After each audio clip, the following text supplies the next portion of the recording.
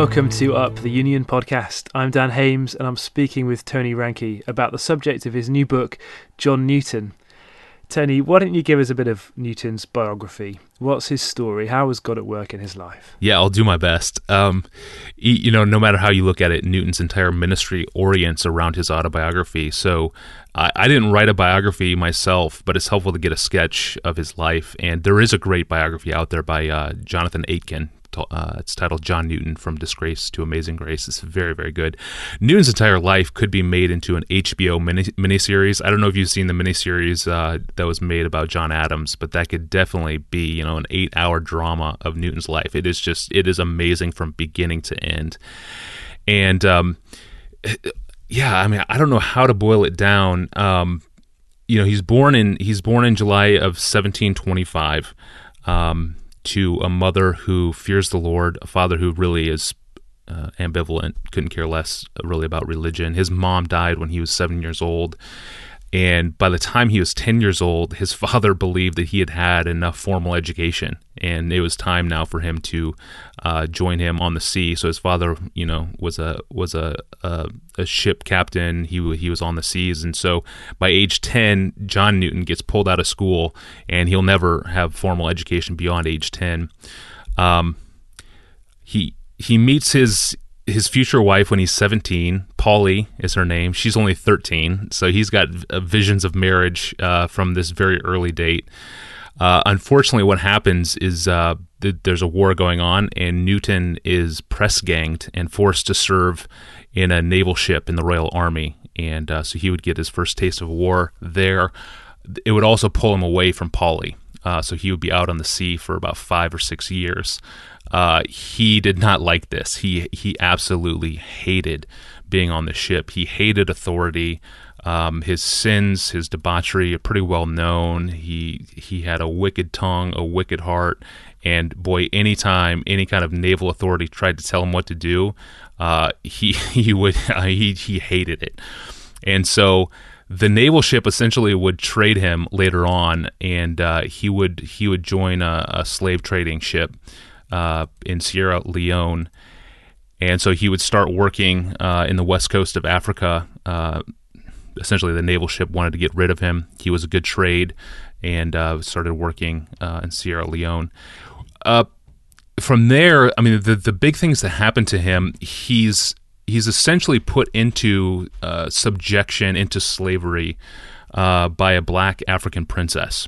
And he says her name is pronounced P.I. That's how you'd say her name. It's like P.I. And he was treated in a way that he thinks, as he looks back, is subservient to the slaves that he saw. And so he gets a taste of what slavery is like. He's part of the slave trade at this point, not as a captain, but just in sort of working in the industry, and he gets a taste of what that slavery is like for about 18 months. It's a horrible time. He's cut off from his family. He is stuck in, he calls it his African Egypt. He's treated worse than a slave. Emotionally, he's mistreated. Physically, he's mistreated. And his father finds out, sends a ship, he gets saved, physically saved out of that situation. On the way home, on the Greyhound ship, he nearly drowns in a major storm.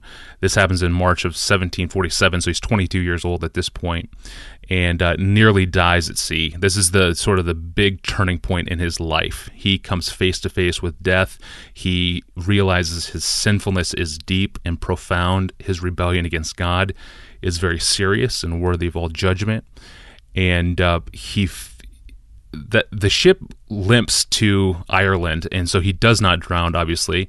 And he's changed forever by this moment, by this climactic experience. It's not necessarily his conversion. That's going to come about a year later. But it is a great day of, he calls it his great day of turning. It's an eye-opening experience, and he becomes a seeker, if you could use that language. He hasn't closed with Christ. He doesn't understand the gospel yet. The gospel hasn't taken a hold of his heart yet, but he's moving in that direction at age 22. From this point, then, he becomes a slave ship captain. He runs 3 slave ships as the captain. He's converted in 1749, somewhere in that year. The next year he marries Polly, So he's married. He is a young, budding Christian. He's also, again, he's a slave trade ship captain. He leaves on his first voyage in 1750, second voyage in 1752. His third and final voyage is in 1753. And then when he's back home after his third slave ship captain run, right before he turns 29 years old, he has, out of the blue, an epileptic seizure, and that ends his life at sea. And so that's all he's known since age 10. Between age 10 and 29, he's been on the sea with his dad. That's all he knows. And now he's unemployed. He can't do that anymore.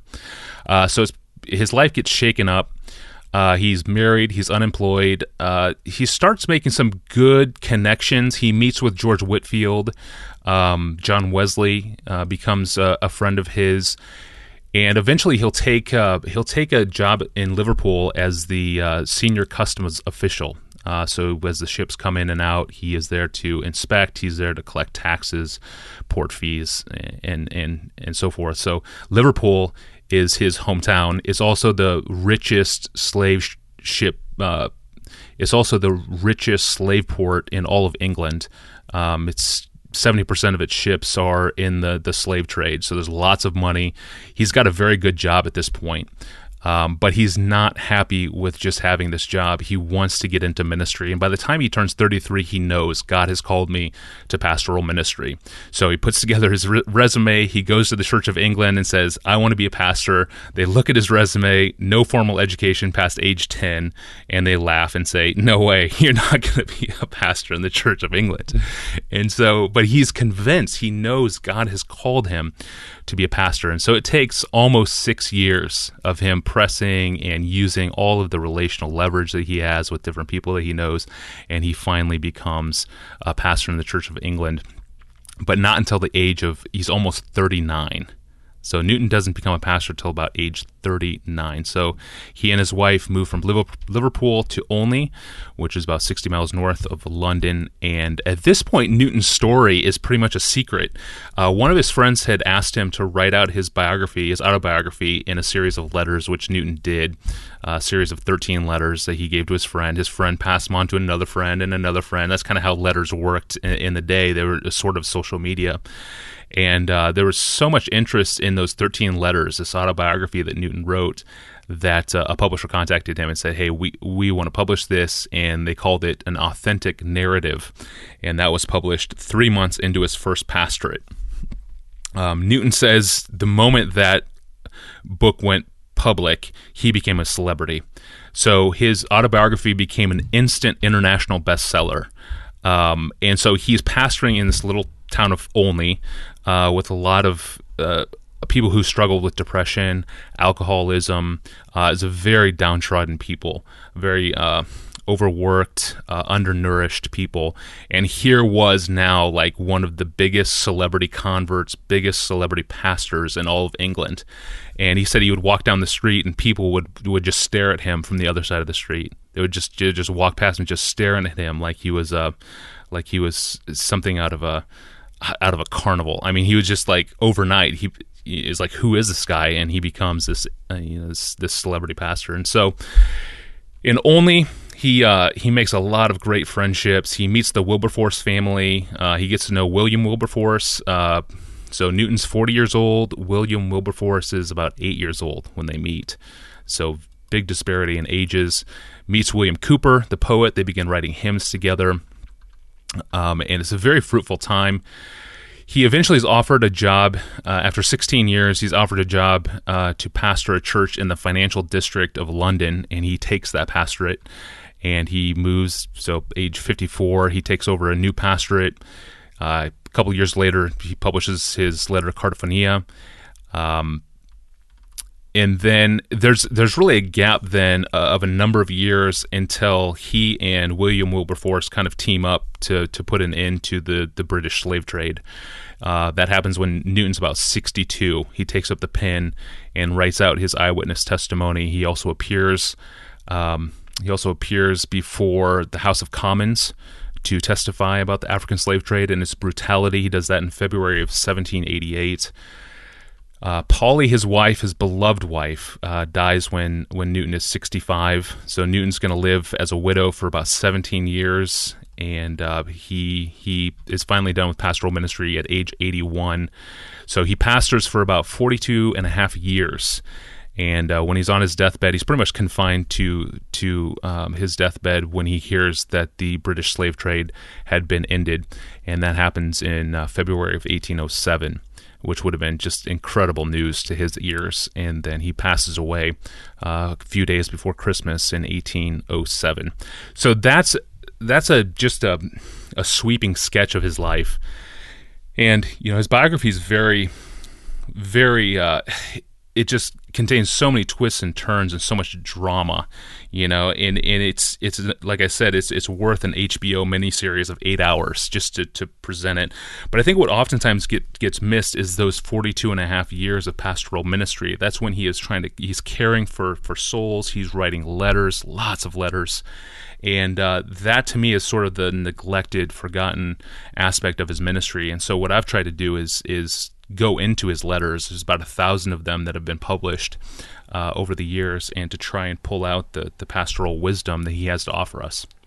Well, next time we will be digging into Newton as a pastor and hearing about his letters and advice, the kind of pastoral care that comes from a man whose life has been so radically turned around by the Lord. So make sure you're listening again to Up, the Union Podcast.